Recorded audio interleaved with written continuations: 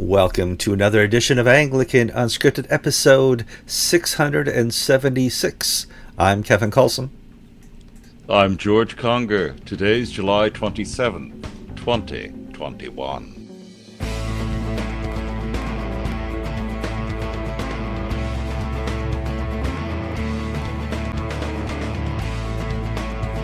All right, welcome to another show of Anglican Unscripted. We're glad you could join us. Before we get too far into the episode where you could change your mind, please like the episode now on Facebook and YouTube. If you have not subscribed to Anglican Unscripted, what's your problem? You've been watching now for years. It's time to make that jump and subscribe so you will get instant notifications every time we upload a new episode. Lots of great comments in the comment section. We responded to a few of the real good ones. We have a podcast version of the show. If you do not want to watch two elderly, you're not gray yet, one gray-haired guy talking on YouTube, you can listen to us in audio format. And please share this with friend and foe. People need to know what's going on in the Christian world and the Anglican Communion. George, what you been up to this week? Having a blast being a priest. There is no better life you can lead. It really is wonderful. I get recharged when I visit people and celebrate this. I've been other things in my life. I've worked in industry. I've done all these things, but the last 25 years of my life, it's just every day I look forward to going to work because it's not work. So we've got a bit of a COVID outbreak. We've got 2 people in hospital with COVID. We've got the counties back up on a very serious alert level, but most of our people are vaccinated. The 2 people who are in the hospital with COVID didn't vaccinate. One of them was our very loud anti-vaxxer who at coffee hour would make all these noises about Chinese microchips in the vaccines, and poor older woman got COVID and is now on oxygen in the hospital. I got to wave to her through a glass window in the isolation ward. I mean, I thought COVID was mostly over, and Jill and I have started visiting churches now on our trips. We got to go to 2 wonderful churches the last couple of weeks, and one of these wonderful priests invited us over for dinner, and he's an avid viewer, so much that he knows that if he hears a keyboard in the background, that it's my wife. And he goes, "Is that Jill I hear when you type?" Yeah, that's Jill. So I thought that was Jill grinding her teeth. No, it's typing. So it's moving day for the Coulsons. We are relocating outside of Pennsylvania, and we're heading to visit Mom and Dad in Wisconsin. To get there, we have to go through West Virginia, for 10 miles, Ohio, Illinois, and then up to Wisconsin. And we hope to make it a slow trip and take about a week doing that. Been a lot of fun here in Pennsylvania. Yeah. Oh, I hit the microphone. Did That's you right. hear that? That's fine. Last time you were up that way, you almost got swept away in the RV by these, some strange word they use for these windstorms. That's right. Do you remember? Yeah, we're going through Indiana when that windstorm hit, and we're hoping to avoid the chaos of the thunderstorms that happen very frequently here in the Midwest. People remember all the great tornadoes that occurred here in the Midwest. What was Joplin, Missouri, and other places. Well, the Midwest in the August and in the afternoon can be very dangerous. So, yeah, nice of you to remember that, George. Now that I'm going to be panicked and paranoid. Drive in the morning. Got it. Before we film, Kevin and I pray for each other, and I did pray for his safe travels with this in mind, because last time they're in that part of the world, they were almost swept away like Dorothy and the Wizard of Oz by a windstorm, or it wasn't a tornado, but it was something. It was something really big. I'll put a link to it because it was going on during the political crisis of the time, and I never got a lot of news. But many of the farms were their crop was completely destroyed in the windstorm. So look in the show notes for a link to that story. George, we had to search this week to find a good story. This is going to be a rough week for those looking for good news. And we went through all of Anglican Ink, and I think we found a good story we can post. Let me pull this up. There are, oh man, it's off kilter here. There are new dioceses for Angola and Mozambique. Yay! Good news story, George. Well, friends, this really is a remarkable story of rebirth. There have been Anglican outreaches in Angola and Mozambique during the Portuguese colonial era, where they were missionary territories, and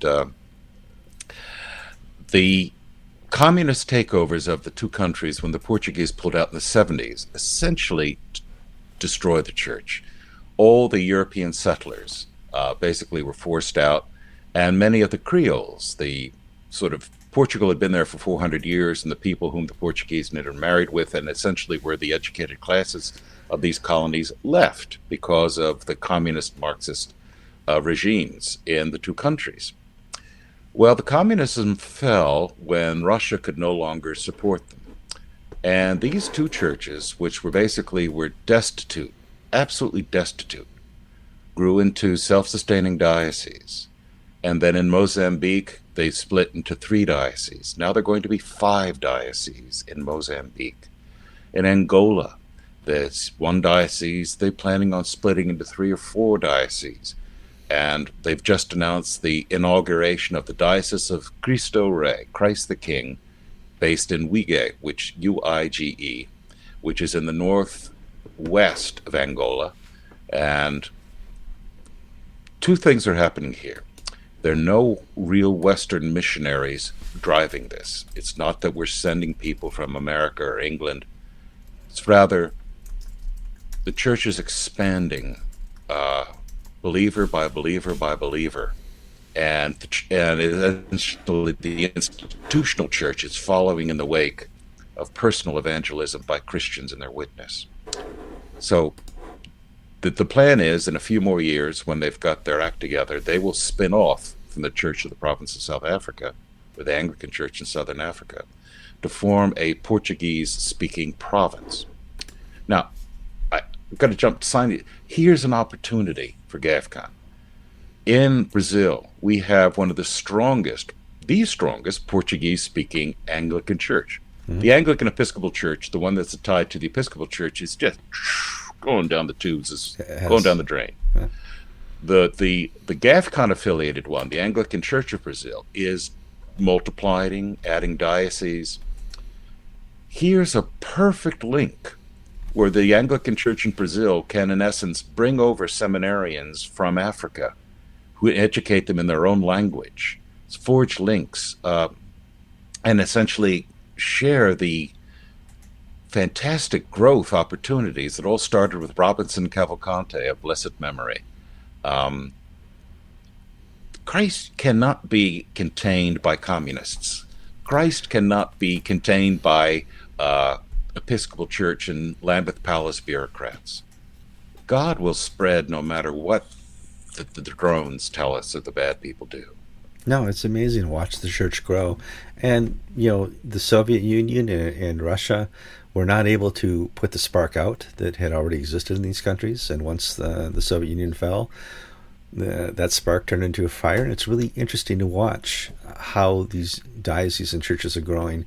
And they need financial support. They need some help from the means of GAFCON and the ACNA and other provinces. So, yep, there's a diocese in northern Mozambique, Cabo Delgado, where almost a quarter of the population has been driven from their homes by jihadists. They're under assault from the local branch of ISIS or Boko Haram, and it's a really difficult situation. So when you send money to the Portuguese church-speaking churches, you're not sending it to pay bishop salaries or buy them cars. You're sending them money so they can buy food for people in refugee camps. Mm.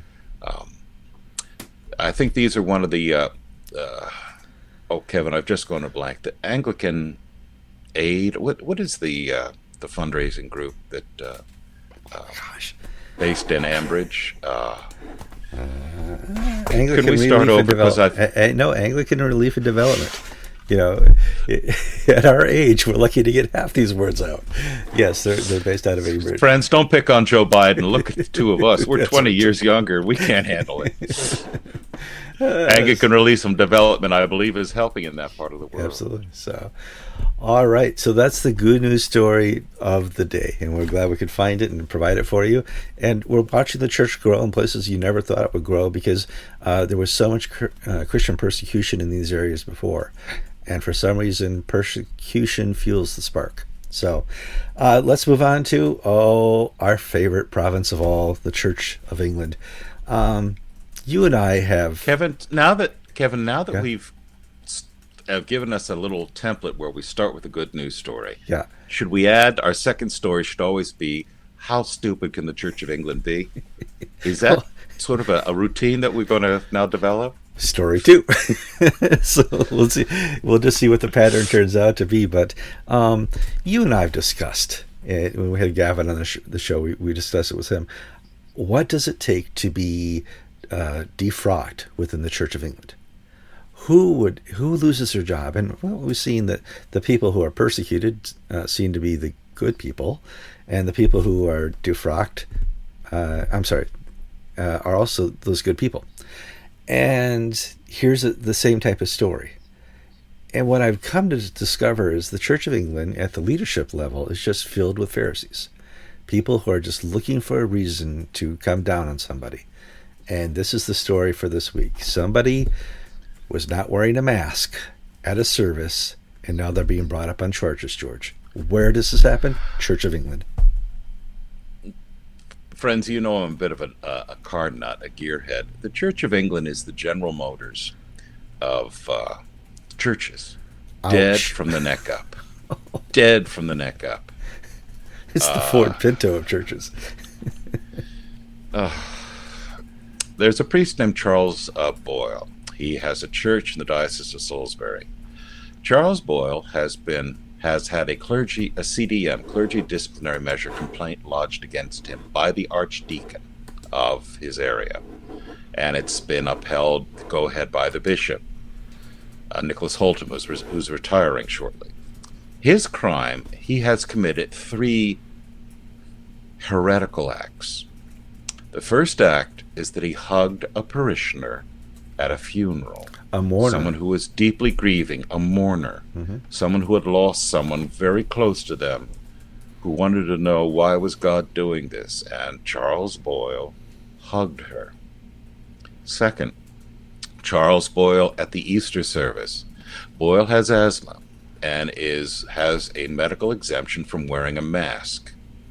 He sang at the Easter service without wearing a mask as he processed up the aisle with the cross at Easter. And the third complaint is that Boyle, without permission of the diocese, put Bibles back into the pew racks. Now, I can see, allowing parishioners to read the Bible may really cramp the Church of England's style and theology. They could actually test the word of the preacher against the word of God. Essentially, the nitpicking bureaucratic drones are seeking to destroy a successful evangelical priest. I think he had his curacy at Holy Trinity Brompton, or one of their spin-offs. Second career man, he had been a lawyer, then went into the ministry in his 30s. And to discipline somebody like this when you basically do nothing about the pedophiles and the perverts and the Jonathan Smythes and the heretics, so on and so forth, and the rank heretics like the Bishop of Liverpool, to basically focus your anger and against people, maybe a kind word. We have rules; they're not legally enforceable because you have an exemption. But it would look better if you did this, and there are ways to handle this. But the stupidity of the drones and leadership of the Church of England. Oh, they're a joke. They're the General Motors of the Actually, no, Kevin, I'm going to be even meaner. They're the Chrysler of the church world. Oh, yeah. Chrysler Fiat of the church world.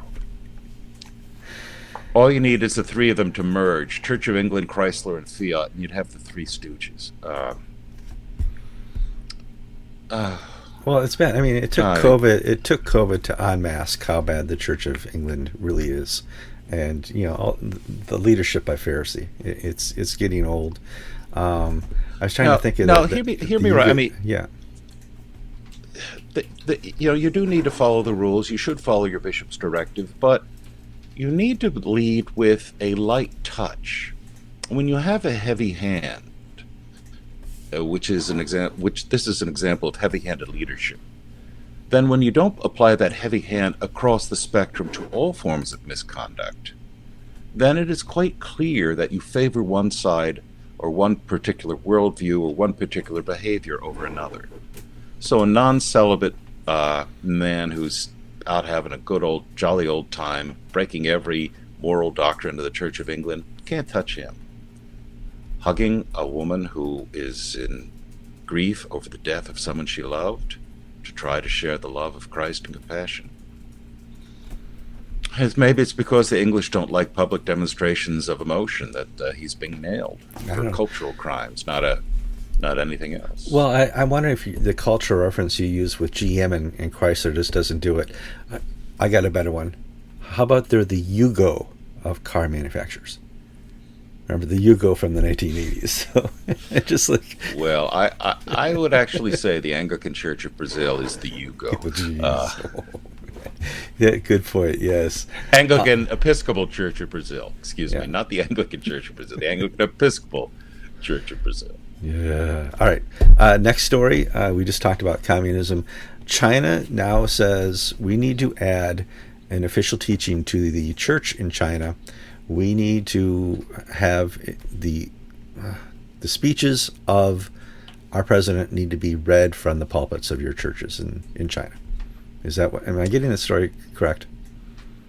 Yes. On July 8th, Chairman Xi, spelled Xi, the leader of the Communist Party of China and the leader of the nation, held a party meeting. And from that party meeting, regulations were issued that the three self-patriotic movement churches, those are the legally sanctioned Protestant churches. The other churches are the house churches, which are not legally sanctioned. And these are the people that can, these are the people that can actually meet in public. They're being persecuted. Their churches are being closed, their steeples knocked down, their clergy being arrested, but they're still legal. She has said that clergy preaching from the pulpit in three self-patriotic movement churches must refer to his speeches when they preach. Now, when you preach, you're supposed to preach from the Word of God. And the Chinese Communist Party has now said the Word of God is no longer the Bible, it is Chairman Xi. So as of July 8th, this was announced at the meeting, and I think beginning August, some Sunday in August, we now must hear reflections on the chairman's speeches in our sermons. And I suppose you have to refer to his speeches in good light, not as example of evil, but as an example of good. So I'm sure that's... Here's what our Lord Jesus Christ said. Here's what Chairman Xi says. I'll let you draw your own conclusions. I don't think they're allowed to do that. No. But Herod things are getting bad. We're not quite yet at the Cultural Revolution level of the 60s, where we're seeing mass arrests, mass deportations, the murder of people. We are seeing it on the periphery. We're seeing it with the Uyghurs, the Muslim Uyghurs in Western China. We're seeing it with some unpopular groups like the Falun Gong, evangelical Christians, Catholics aligned to the Vatican over Peking. But the next step is this mass cleansing, and she has basically put into place the rules that can allow this to happen.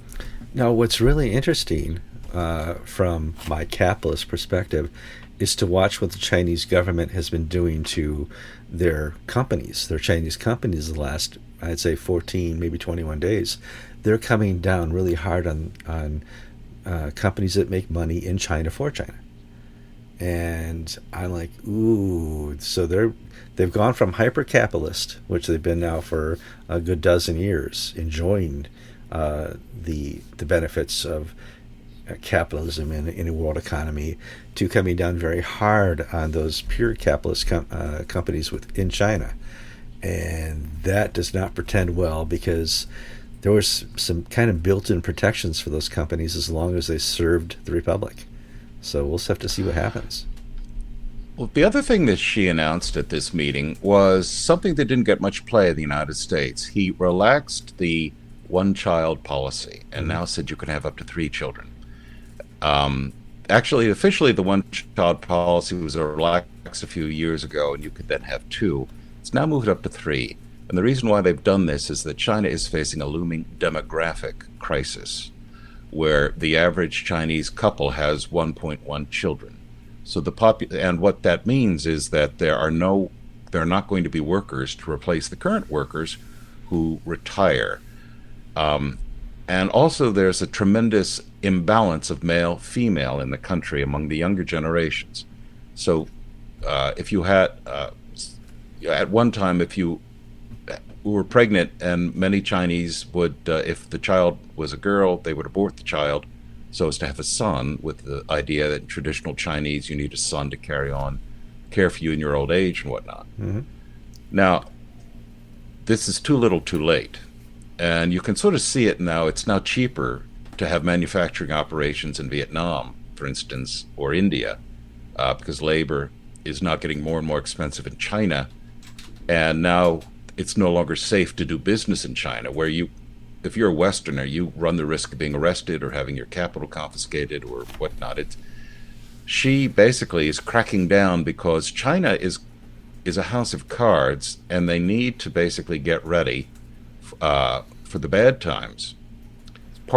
I would opine that all this rhetoric about invading Taiwan and cracking down on Hong Kong is to distract attention, build up Chinese nationalism, to distract attention from the fact that the Communist Party has basically driven China into the ground and it's not going to be recovering within our lifetime. No, China, and the answer, of course, is Jesus Christ. Yeah. And therefore, that's one of the things that she wants to stamp out. That's right. Faith in God. I mean, it's so disheartening to watch the youth of China, who have nothing except the hope of capitalism and the hope of acquiring stuff and the hope of looking good to their peers. They have no spirituality, they have no religion, they have no Jesus. And just the hopelessness that runs in that culture, and is going to continue to, especially if Xi continues with this order that he is now the Nicene Creed creator of the church in China. Well, it started about a year ago when they had 3 self-patriotic movement churches take down the 10 Commandments from placards, replace them with slogans from Mao and Xi. And now it's moved from the symbols, removing crosses from the church steeple and from the altar area. It's now moved from that to replacing the words of the Bible with Chairman Xi. What's going to come next? It's not a good situation. Friends, pray for China. Pray for the Christians in China. Pray for the church in China. It's not at North Korea levels bad, but... No, and in fact, I want to give you a good news story is it's growing. You know, all the stories I hear out of China of the underground church and some of the leaders of the underground church that I got to meet over the last 10 years, it's amazing, and they have nothing but good to report, except they have to be underground. So, yeah. George, next story. One of my favorite bishops, Martin Minns, put out an ad clerum and basically wanted to speak to the clerics of his diocese about going on social media. And his words were wise. Well, he took them from Scripture, of course they're wise. And one of the problems you and I have seen is clerics and clergy get into discussions on social media and it just goes downhill. And, I got to tell you, I miss Martin Minns. Yes, When he moved, well, he's still around. He's not dead. He's the interim bishop in Pittsburgh. Yeah. But before he became bishop, he really had an international presence, and I was writing and reporting on him all the time. Sure. In 1998, he and I even got into a fist fight. No, it didn't come to blows, but okay. Oh my! But we crossed swords, and Martin is a determined, very bright figure, and he's very eloquent. And on social media recently, there's been a lot of stupid things said by clergy, the ACNA in particular, and some people who want to be clergy. Yes. The fellow who sort of lit the gay Anglican fire is an aspirant in the Diocese of Pittsburgh. And Martin essentially had to say, cool your jets. Now, Pittsburgh doesn't have the problem that one diocese has, C4SO, of their clergy being outright lunatics. There's one fellow who was on Twitter saying that Upper Midwest's problems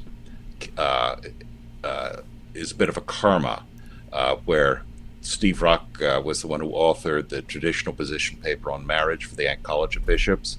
Well, he's pro-abuse and anti-homosexuality is how this... Now, this is crazy clergy. Episcopal Susan Russell level. But this clergy, this is from a clergy person wrote that. In the ACNA.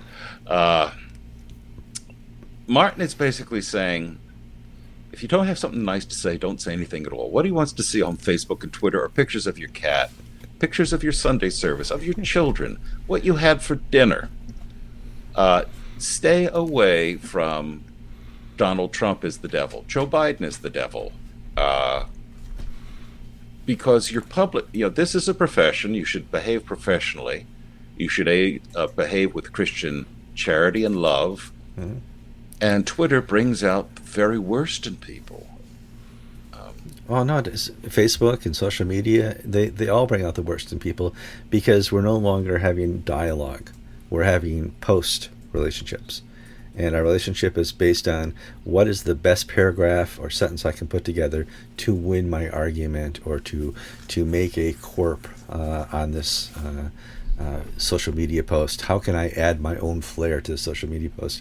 It's not about having a face-to-face discussion that was made great, but the last centuries of human dialogue have been lost to faceless social media. Now, he did mention The Social Dilemma, which is a documentary on Netflix that I recommend everybody watch. At least, I mentioned it at least 3 or 4 times before. I will put a link to that in the show notes as well. It really discusses how places like Facebook and Twitter and even places like Netflix try to influence how often you come onto their platform so that they can make money by selling ads. And it's important that you know that you are beyond what you can see. All the algorithms beyond your vision are helping you to come back and fully participate in these websites and make them money. And you are a small part of the problem. The social media itself is a problem because it has a built-in dynamic to bring you back and keep feeding you. It's sad. So I want to thank Martin for putting that up. He references the talk that Archbishop Foley gave at the last House of Bishops meeting. So please, I'll put a link to this article in the show notes as well. Thank you, Martin, for that. Can I slide sideways from that story into the Upper Midwest update? Yeah, it's a quick update on Upper Midwest. We've been doing a little more research, and we've been talking to... So a little gnat ran across my head. Go on. Okay, we've been doing a little more work, a little more research, broadening our net. And friends, this is something that you should suspend judgment and withhold opinion until all the facts are known. Because what I'm finding is that things that are being asserted as uncontrovertible, true without any doubt, are challenged as untrue. And there is a process underway both within the church and within the criminal courts. And yes, it's okay to denounce abuse in general, but withhold adding a person's name to these charges until this plays itself out. Part of the problem is that there have been advocates who have used this crisis of sorts to advance different agendas. ACNA2, ACNA2, beginning with a hashtag, ACNATOO, which is a survivors support group, is now talking about they should really be hashtag ACNA 2.0, meaning we should be the future. Our thinking should be the future of the ACNA. And then, as I mentioned, that one C4, I think he's C4SO. I hope I'm not making a misstatement there. This one priest basically saying this is karma for payback. Man, you just don't need that sort of commentary in this volatile situation. No, I mean, part of the process here is that we have an investigation. Let that investigation play out, because there's always two sides to every story, sometimes 3 sides, 4 sides, 5 sides. That's why, we do that here on Anglican Ink and Anglican Unscripted for journalism. We try to provide both sides of a story. And what we saw all these accusations, and we started to investigate. And we investigated so much and became concerned enough to say, stop. You guys let this investigation happen. Stop this Twitter fest. Stop this Facebook fest. And stop making accusation, especially at the clergy level. Some of you guys should be ashamed of yourselves, ACNA clergy. I hope I don't have to get to the point where I name names in a couple weeks, but this needs to stop. You're festering something that you don't know all the facts on, and that's what the point of this investigation is for, at the police level and at the third-party ACNA level. So, Christ calls us to be childlike in our faith, but not childish in our behavior. We're seeing childish behavior here. Yeah. We got some information from the Truro congregation, and I thought we could talk a little bit about that. First, let's bring the people up to date who are new to the program. Tell us a little bit about Truro, a very famous church in the ACNA. Truro is one of the flagship ACNA parishes. No doubt about that whatsoever. Sure. The big 3, in essence, are Truro, Falls Church, and Christ Church in Plano. Yeah. They're the big 3. Tory Balcom was called to be rector, and that was a controversial time. Tory was buddy-buddy with Justin Welby. He tried to sort of get close to Shannon Johnston, the Episcopal Bishop of Virginia. He didn't really seem to want to be under the Episcopal oversight of John Guernsey, the bishop, or he really seemed to be ashamed of being in the ACNA. And there were problems there, and he eventually announced the vestry asked him to resign, and then after he resigned, he announced he was going to become a Roman Catholic. So it was a difficult time for the parish. They didn't choose the right person, and it was just there was fiasco. not a lot of good communication within the parish at the time as to how this happened, what was happening, how did Balcom leave and become a Roman Catholic. A lot of the average layperson within Truro didn't know what was going on. Well, we've been contacted by former staff, members of the vestry of Truro, and I've been in communication with Bishop Guernsey's office about the latest sort of problems there. Again, it's leadership. Tim Mayfield was called to be the interim rector while they basically healed from the Tory Balcom era and began the process to call a new full-time rector. In February, two persons, I don't know their gender, but I assume they're women, made allegations of misconduct against Tim Mayfield. This was shared with the vestry, and it was shared with Bishop Guernsey. And an independent investigation was launched by, I believe, a law firm.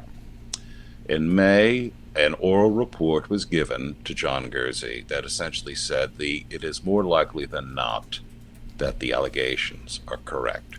They found the proven allegations beyond a shadow of a doubt. Right. They It found was them a to be credible. credible complaint.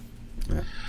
Tim Mayfield has vociferously denied these allegations, but he was stood down. He was suspended, and it has not really been made public the exact complaint against him. On August 8th, there will be a parish meeting where it will be announced that the vestry has asked for Tim Mayfield's resignation. We've received an email. 3 members of the vestry of Truro are resigning over this act. They feel that there was not proper consultation, that the benefit of the doubt should have been given to Mayfield. They don't think it was proven, these allegations. And they claim that the diocese really didn't communicate. I've been in contact with the diocese. The diocese has played this by the book. The diocese has been working with the wardens of the parish, and they see this as a tragedy for the parish. And I've had a former member of staff say, I know Tim Mayfield. I can't imagine this is possibly true. What's wrong with Truro? So we have almost a he said, she said. But from what and so the facts are, did he do it or did he not do it? I don't know. I wasn't there to receive the oral report. But I trust the fact that John Guernsey is a man of complete integrity, and he's played this by the book. Well, but here's the point. They have a process. They followed the steps of the process, and you don't have to agree with the conclusion of the process, but you have to understand the process was followed, and we have to honor the process. Whether or not, some vestry people conclude that this is a fair process or not. John Guernsey played this by the book, the diocese played this by the book, and the vestry did the right things by turning over these allegations to the diocese so that they could be fully investigated. An investigation has been conducted. Now Truro has the opportunity to move on again. So it is a tragedy, but it has not been proven. But the standard is not the standard is not that of a criminal trial. It's the balance of probabilities, and the balance of probabilities, we are told, was that these allegations were more likely than not to be true. So Truro's just been snake bit. It really is going through a bad time the last, 5-6 years. All right, let's move on to the final story of the day. And George looks at the notes. Oh boy, this is a hard one. We kind of alluded to this a couple weeks ago. No, we got 2 more, Kevin. We got 2 more. Let's do Australia and then the final story. Okay, that didn't make my list. Do Australia. So on the cover page of Anglican Ink is David Old's latest story out of Australia. David Old is one of our frequent collaborators, contributors to Anglican Ink. He's on this show from time to time from way far away at the bottom of the earth. Last week we reported that GAFCON Australia had issued an invitation to Anglican parishes that would fall on the wrong side of the gay marriage line in the diocese. The appellate tribunal in Australia is going to determine whether dioceses may have a local option on gay marriage. And GAFCON has said, if you find yourself in that position where you cannot in good conscience be part of that diocese if they adopt gay marriage, we will set up a non-geographic diocese by GAFCON, akin to what we've done in New Zealand, to give you episcopal oversight and pastoral support. Well, Jeff Smith, the primate of Australia, has responded denouncing GAFCON for fomenting dissension. David Old points out that Smith has been sort of Mr. Milquetoast up to this point. He doesn't really condemn anybody or anything. Those pushing for gay marriage, those breaking the rules that exist on gay marriage, have not received as drastic or dramatic a condemnation as GAFCON's hypothetical actions if certain things happen in the future. So what we've seen is basically Smith has come out on which side of the divide he is, which is the institution forever. Yeah. And we saw that here in the Episcopal Church We've seen that repeat itself over and over again. Well, we've seen that in the Church of England with Justin Welby. Yeah. See, there was great hope for Smith because at one point he declined, when he first came into Adelaide, where he's the Archbishop, he declined to license a transgendered person to the priesthood in that diocese. But then one of his suffragans or area bishops went ahead and did it for a different case. So Smith sort of is half in, half out, says the right things here, is quiet there, but now he's spoken out and he's really come down on one side, basically pushing back against Sydney and that alliance. All right, on to our last story. It's not a fun story to report. In fact, it comes in two parts. We're going to tell you part one of the story right now. Part one of the story is we have learned that get the official name here, the jurisdiction of the Armed Forces and Chaplaincy has decided, for whatever reason, that it no longer wants to be under the ACNA's authority and leadership and under Archbishop Foley. It wants to move back to the Church of Nigeria. And we've discovered this through some emails and contacts and unofficial sources at the ACNA and an ACNA bishop who called me and got a whole long discussion. And I'm like, how is this possible? Because I know that the ACNA has, over at least since 2014, consecrated all the suffragan bishops in the Anglican chaplaincy. Why would they up and want to change their minds? And I know I'm going to ask George. I don't know. It's one of those crazy stories that will probably play itself over the next week or two as we try and figure out why American service troops are being serviced by chaplains of Nigeria. Maybe people have forgotten. I also know that all the suffragan bishops of the Anglican chaplaincy have been consecrated by the College of Bishops and approved by the College of Bishops of the ACNA. So they were not approved by the Church of Nigeria College of Bishops. I don't understand this dynamic. So this is a story that's going to play over the next couple weeks. We hope we never have to tell you part two of the story, because that's a little bit more personal and involves characters and personalities that did things wrong. This is the interesting part one. And this is, how on earth do you wake up one morning fully an ACNA diocese and decide you are now a Church of Nigeria diocese again, George? Does this make any sense to you? No, but let's say what we can say. Okay. Sources have told us. Multiple sources have told us that there is a firestorm behind the office doors of the ACNA's top leadership. Mm-hmm. The ACNA is currently dealing with the public fallout of the Upper Midwest scandal. The Washington Post Religion News Service, which is a liberal left-leaning outlet, Washington Post has been publishing their stories about the ACNA and abuse. So ACNA is basically going through a PR crisis right now. And now this thing has popped up, that the Derek Jones, the bishop of the jurisdiction of Armed Forces and Chaplaincy, has told his clergy that they are under the Church of Nigeria, not the Anglican Church in North America. Follow-up questions. I need to correct that. I don't know if he's told all his clergy. I know he's told the College of Bishops of the ACNA. I think one of the confusions here is the clergy don't know what's going on.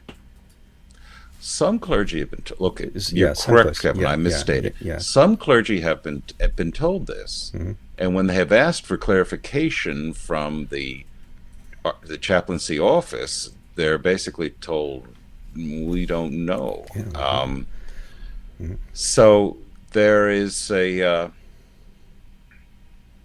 has the chaplaincy pulled out for Nigeria?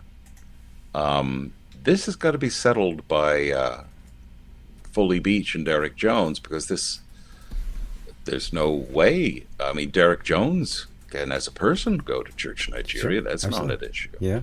But can he take the rest of the chaplains with him, and can he continue to be a an authorizing person for chaplains in the military from the ACNA if he's not a member of the ACNA. It's opening up all sorts of really weird questions, and I have to ask myself, why now? Why is this happening? Yeah. What's wrong with the ACNA that allegedly the chaplains want to move out to Nigeria? Now, Nigeria is battling a prosperity gospel infection. Is that what's part of this? I don't know.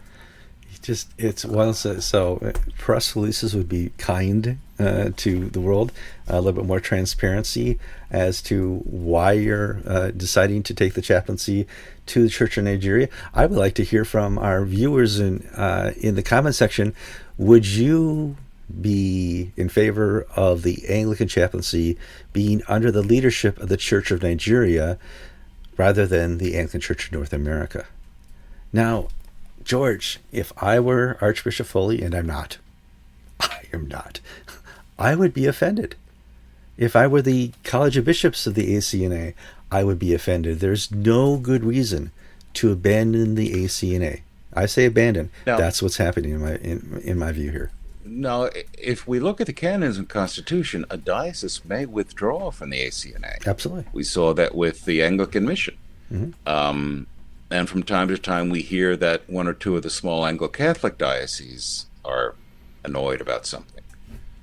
But the chaplaincy to the armed forces is not a diocese in that sense. The bishop of the armed forces is essentially a suffragan to the primate. That's correct. So that to spin off from the ACNA, in essence, Foley Beach has to do that.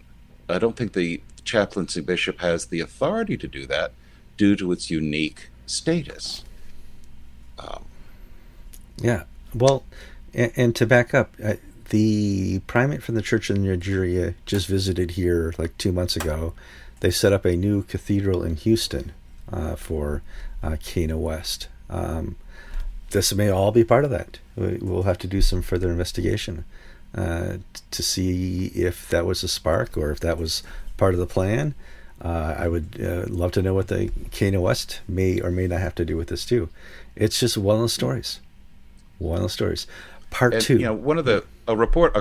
A question a reporter asks himself is, who benefits from this? Yeah. I can't see anybody benefiting from this. But then again, we don't have the full facts, and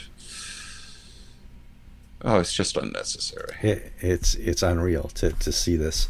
It's unreal what happened in part two. Part two is still playing out. Maybe we won't ever have to report part two, but part two is worse than part one. George, I think that's the whole. Can I give some advice to the ACNA? Please. If you want to get consistent news coverage, follow the Church of England model. Do bonehead things like that. Yes. Not this sort of bonehead thing. I mean, not stick more to defrocking clergy for hugging a small child after their mother died. Stick to that. Then you'll get great press coverage. Won't be positive, but still.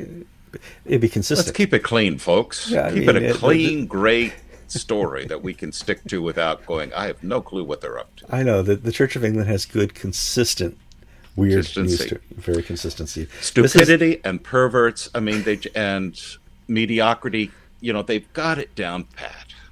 You and I have reported on and have observed how well the College of Bishops, the House of Bishops at the ACNA has worked through some very difficult discussions. Women clergy, women bishops, they'll sit down and they'll hash it out. They may never come to a definitive solution one way or the other in these issues, but they work together. And to see something like this just hash its way out, where one bishop stands up and says, I'm taking my diocese out. That doesn't make any sense, George. Have we been lied to by the College of Bishops of the ACNA? I don't think so. I think this is some type of maverick thing going on, or somebody on the outside is working against the ACNA, which we've seen before. But that's something else that we could talk about later. George, what do we got here? Oh my gosh. We haven't quite gone an hour. It's only Tuesday. I need to pack up the Monstro here and get it on the road. I'm Kevin Carlson. Can you close with the Willie Nelson "On the Road Again" On music, the road or is that again. a copyright issue? It'd be copyright, but I'm such a good singer. On the road again. I'm Kevin Carlson. And you've been watching and I'm George Conger, and you've been watching episode 676 of Anglican Unscripted.